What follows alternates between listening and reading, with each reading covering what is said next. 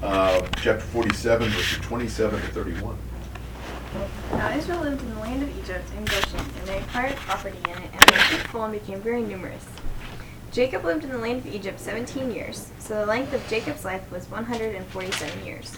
When the time for Israel to die drew near, he called his son Joseph and said to him, Please, if I have found favor in your sight, place now your hand under my thigh and deal with me in kindness and faithfulness. Please do not bury me in Egypt. For when I lie down with my fathers, you shall carry me out of Egypt and bury me in their burial place. And he said, I will do as you have said. He said, Swear to me. So he swore to him.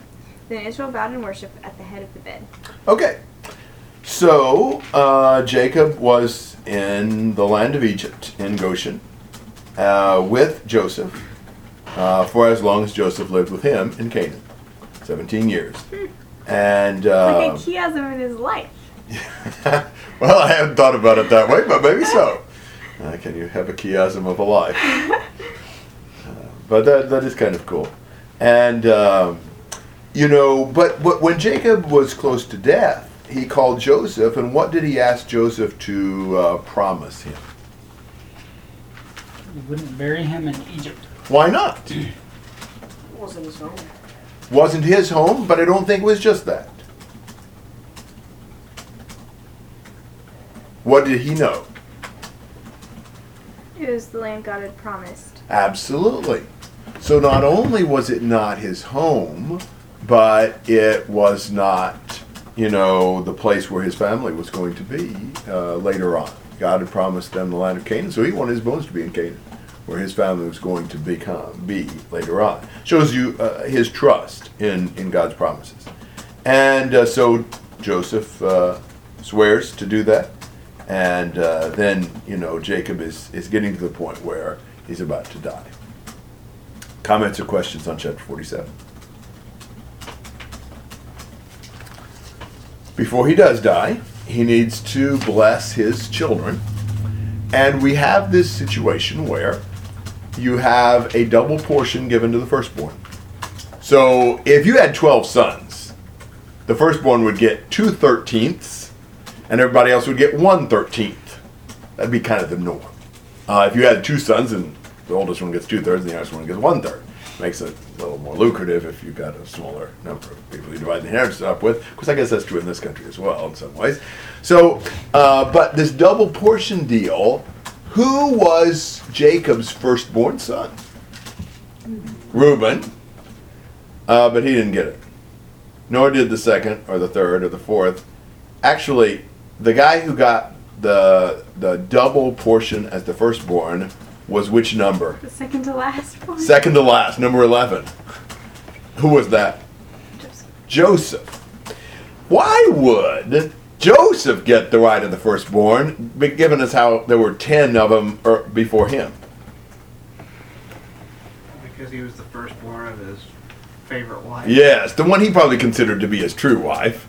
So Joseph was firstborn. 1 Chronicles 5 specifically spells this out. I think it's pretty clear here, but if there was any questions, 1 Chronicles 5, 1 and 2 will answer those.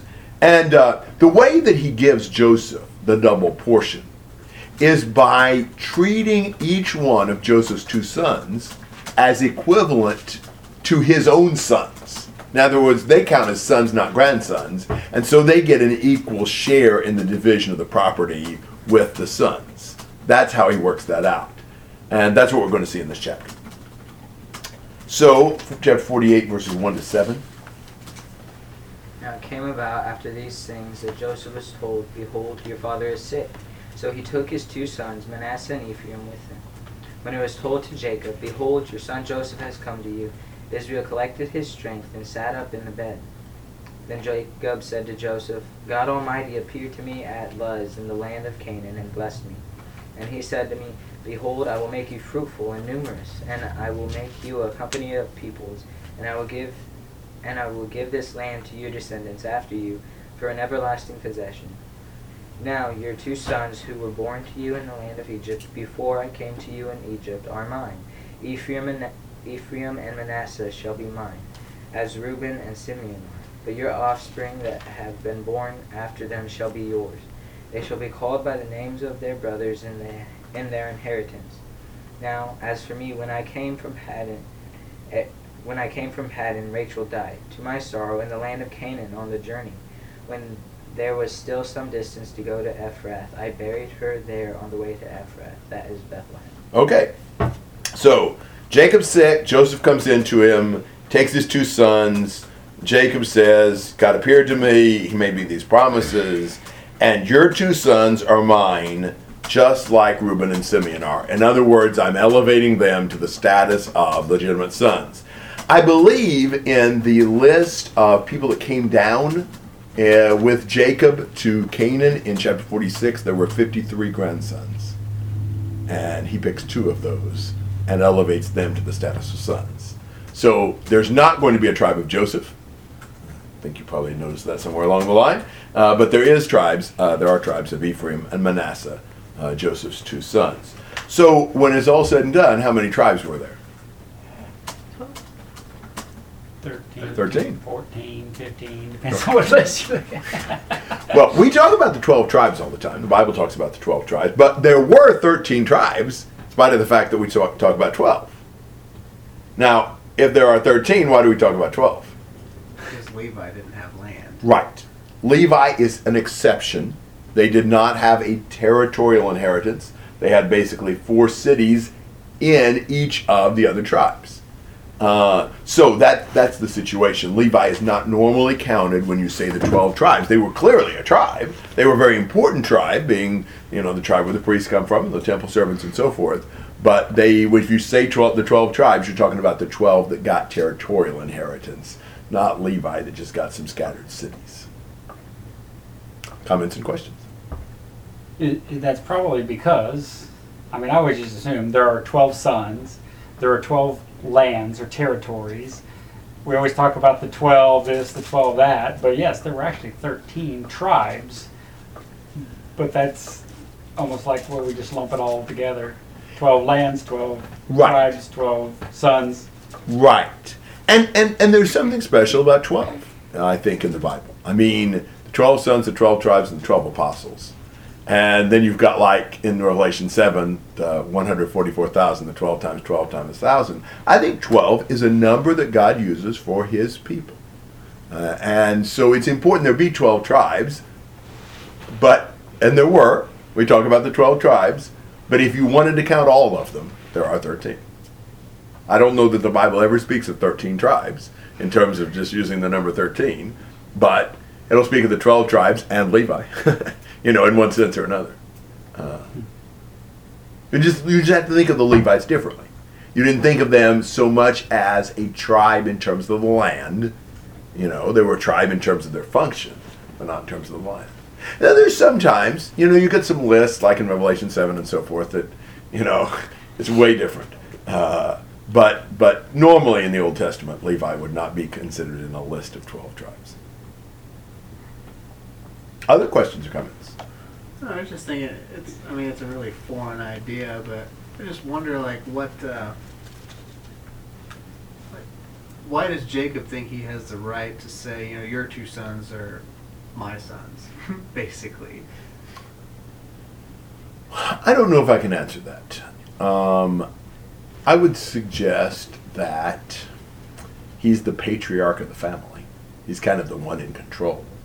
So to some extent, he may make that decision.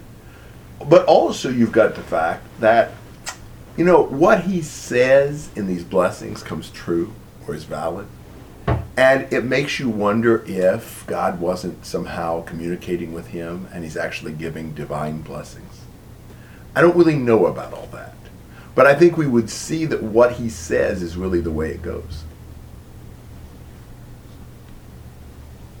It's interesting, he says, I'm going to bless you, but then he says, your sons are my sons, basically. It's almost like he's taking away his father, No, but that's not what he's trying to do. He's saying, I'm elevating your sons to the position of sons so that you can have the double portion.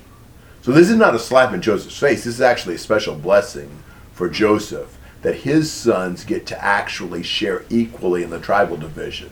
So Joseph, in place of getting 1 territory, Joseph will get 2.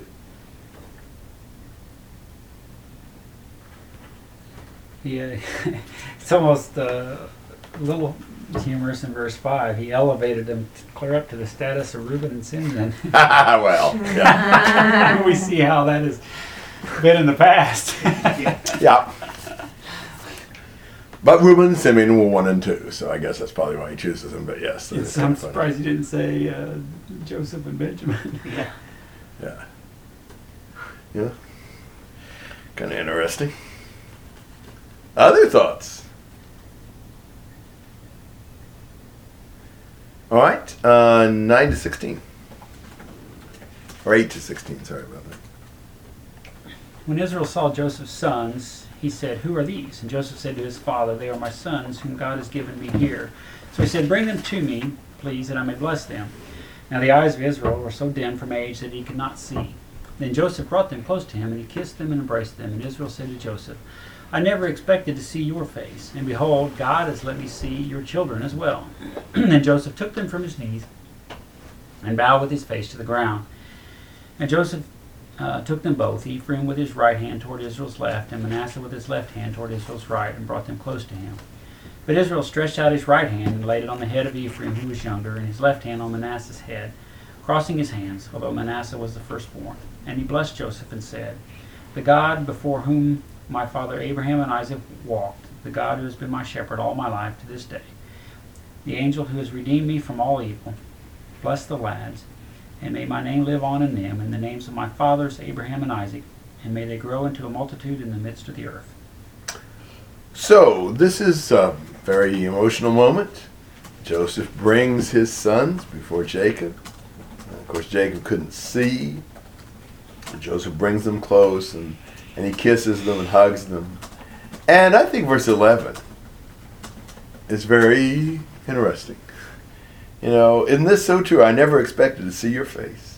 And behold, God has let me see your children as well. What an amazing turn of events in Jacob's life. Something that he would never have thought possible.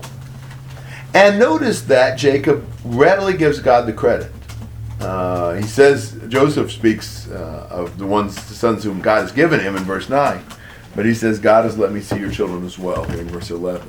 So he credits the Lord with this incredible blessing, incredible reunion.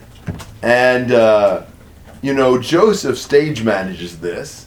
He puts Ephraim to where he would be situated adjacent to Jacob's right hand, and Ephraim with the left hand.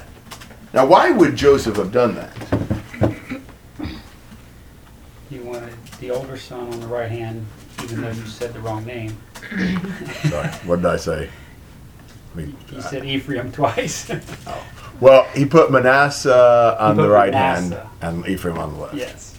Sorry about that. And so that would put Jacob's right hand on the oldest, On the oldest, which was Manasseh. Manasseh. Yeah, exactly. So he's got it to where it's going to turn out right. If Jacob does that. Yes. Jacob can just reach out his hands because the right hand blessing would be the superior blessing. I'm confused. Which one? Ephraim? I said it is wrong older. the first time. Manasseh's older. So Manasseh's on the right hand. That Manasseh is situated to where he would be under Jacob's right hand if Jacob just stretches out his hands. So Joseph puts him on Joseph's left. Yeah, Yeah. that's true. Maybe that's So what when he's approaching, Because, like, from me to Gary, Right. this is my left side, but that's his right. right. So if I bring him up on that side, Yeah, exactly. He can just reach He's straight facing. out. Yeah, that gets a little complicated, but it's not hard to understand the idea. He's got Manasseh under the favored hand. If all Jacob needs to do, he's blind, he can't see, we got him close, just reach your hands out, Dad, and you'll get him. And, but the right hand is always the favored position. I mean, what do you think about, what do you see in the Bible about right hands? It's higher, more important. Yeah, but I mean, think of some examples. Oh, The sheep and goats. All right, the sheep are on the right hand, the goats are on the left. Jesus. Jesus sits at the right hand of the Father. Remember what the name Benjamin means? son of my right. Son of my right hand. The mother of the two apostles, John and James and James and John. John. Yeah. She wanted him on the right and left hand. One of them on the right land. But that's, the idea of the two highest positions. But between the two, right hand be higher. So, Jacob didn't cooperate. Jacob crosses his arms, of all things, and puts them on the wrong heads. Now, we'll talk about that more in a second, because Joseph will object. He's trying to stage manage this, and Jacob is not cooperating. Kind of funny. You wouldn't expect him to be crossing his arms across to touch the heads of these boys. But we'll talk about that in a minute. But that's the setting right now. And he blesses Joseph. I love what he says in verses 15 and 16. I don't know, to me this is a little different. The God before whom my fathers Abraham and Isaac walked. So, he thinks about the fact that even his fathers were in God's presence constantly. The God who's been my shepherd all my life to this day. That's a cool thought. Do you see that? Would you say that about yourself? That the Lord's been my shepherd all my life until now? There might have been moments you weren't sure he was there, or it didn't look like it. But looking back, Jacob can see all his life, the Lord has been there shepherding him and guiding him. The angel who has redeemed me from all evil. God acts through his messengers to redeem us from evil. He says, may this God and this angel bless the lads, and may my name live on in them, and the names of Abraham and Isaac as well, and so forth and so on. So this is a blessing that he's giving to Manasseh and Ephraim in general. Comments and questions through verse 16.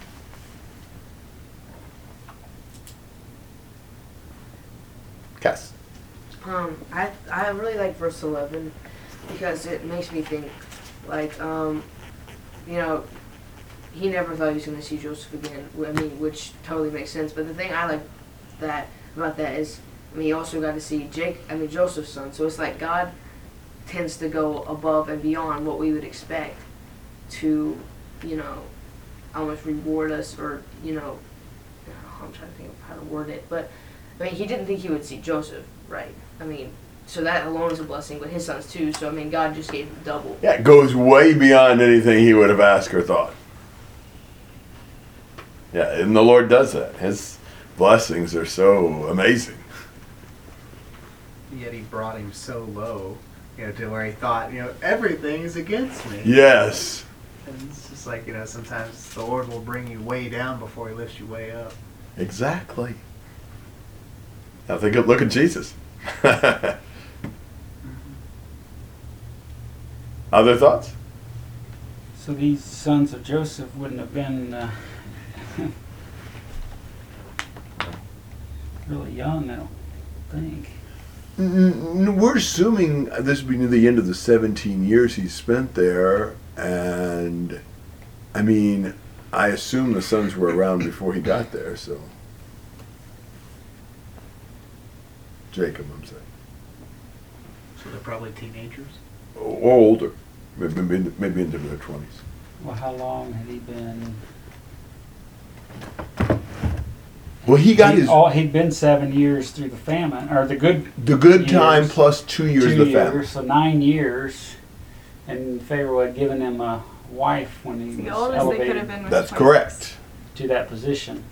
And it says here they were born in the land, wasn't it, before he came?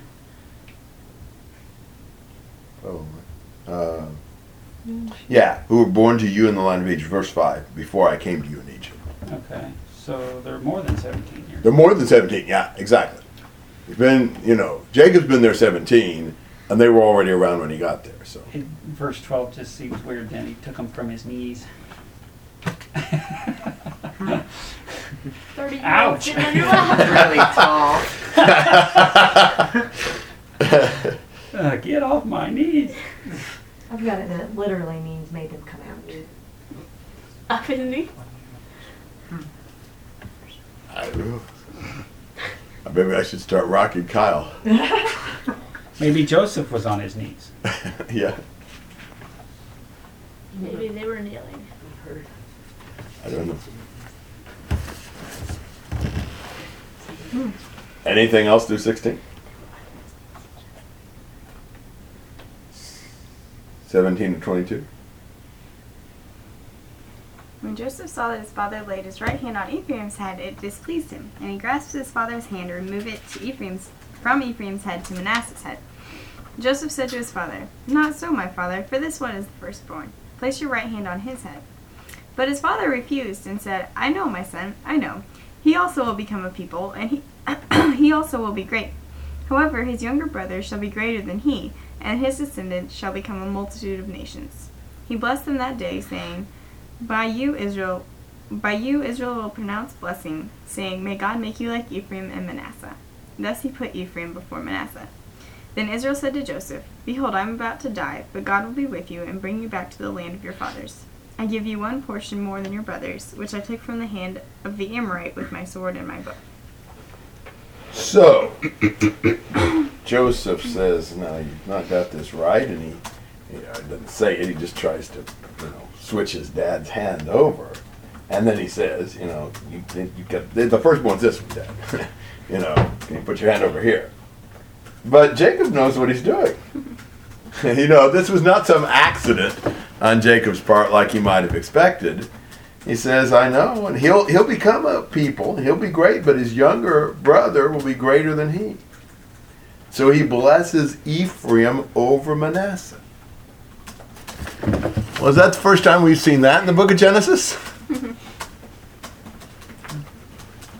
It's almost like in Genesis, it's more common for the blessing of the birthright to be passed through the non-firstborn. What are other times when someone who wasn't the firstborn is in the promised lineage? Isaac over Ishmael. Yeah, Abraham's sons, and then Isaac's sons. Yeah, Jacob over Esau. Joseph over the first 10. Yes, exactly. Joseph over who? The first 10. The first 10. Yeah, I was the first one. Reuben, yeah. And some other times in the book of Genesis too, not necessarily in the family, like Seth over Cain. I see some reasons for that. And Perez over Zerah. Let me try that again. Perez the over twins? Zerah. Yes. The one with the scarlet thread? Yes. That's the one. Where's that? That would be 38. And what you see is a lot of times God especially favors the one who would least expect it. That's kind of a pattern of God's dealing with man. And so your natural status does not necessarily prove how blessed you're going to be. I mean, you think about, who does God choose today? Does he choose the people we would most expect? Did he choose the apostles that you would most have expected? Or whatever?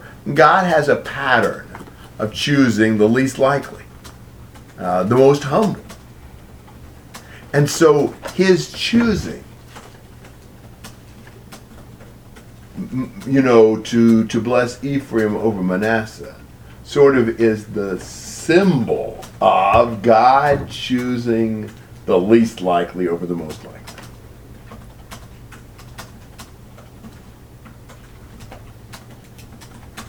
Comments and questions? I think James 2:5 says, "Has not God chosen the poor of this world rich in faith and the heirs, to the kingdom of God?" So it just really says that, he favors those who are of low status, like you said, and can't really, they're uneducated, they're not people of great reputation or whatnot. Yeah, and what about 1 Corinthians 1? Not many wise, not many mighty, not many noble, not the people the world thinks have got it all cast. I mean, that just reminded me of David's brothers. Yeah. Picking out like all these, tall, probably really muscular guys, and then it's like, oh, and then there's David. He's probably, the least you would expect, but yet he still was the one that got picked. Yeah, that's exactly right. Other thoughts? In 22, he's giving away something that he doesn't even own. That's true. I'll give you a portion, and he hadn't actually took it from the Amorite. I guess he had some property, but... Well, I mean, it's kind of like he has it because God has promised. Right, but there's no. But there's no physical deed. I mean, Right, and there's nothing specific about the Amorite where he already. I agree. Oh, so this is referring to the future? Mhm. But it's Yeah. in past tense. Well, Yep. many of God's promises are in past tense. Well, that's true. The father of many nations, I have made you. He wasn't the father of anything, at that moment. So I think by the same token, I give you one portion more. He's giving him Manasseh and Ephraim as equal to the other brothers, so he's got a double share. But he's giving it in prospect.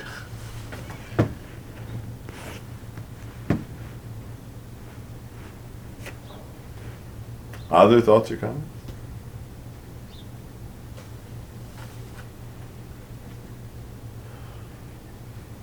Well, those are the two of Joseph, but now Jacob's going to call the whole family in and bless all the sons, sort of. Check 49, verses 1 to 4. Then Jacob called his sons and said, "Gather yourselves together, that I may tell you what shall happen to you in days to come. Assemble and listen, O sons of Jacob, listen to Israel your father. Reuben, you are my firstborn, my might and the firstfruits of my strength, preeminent in dignity and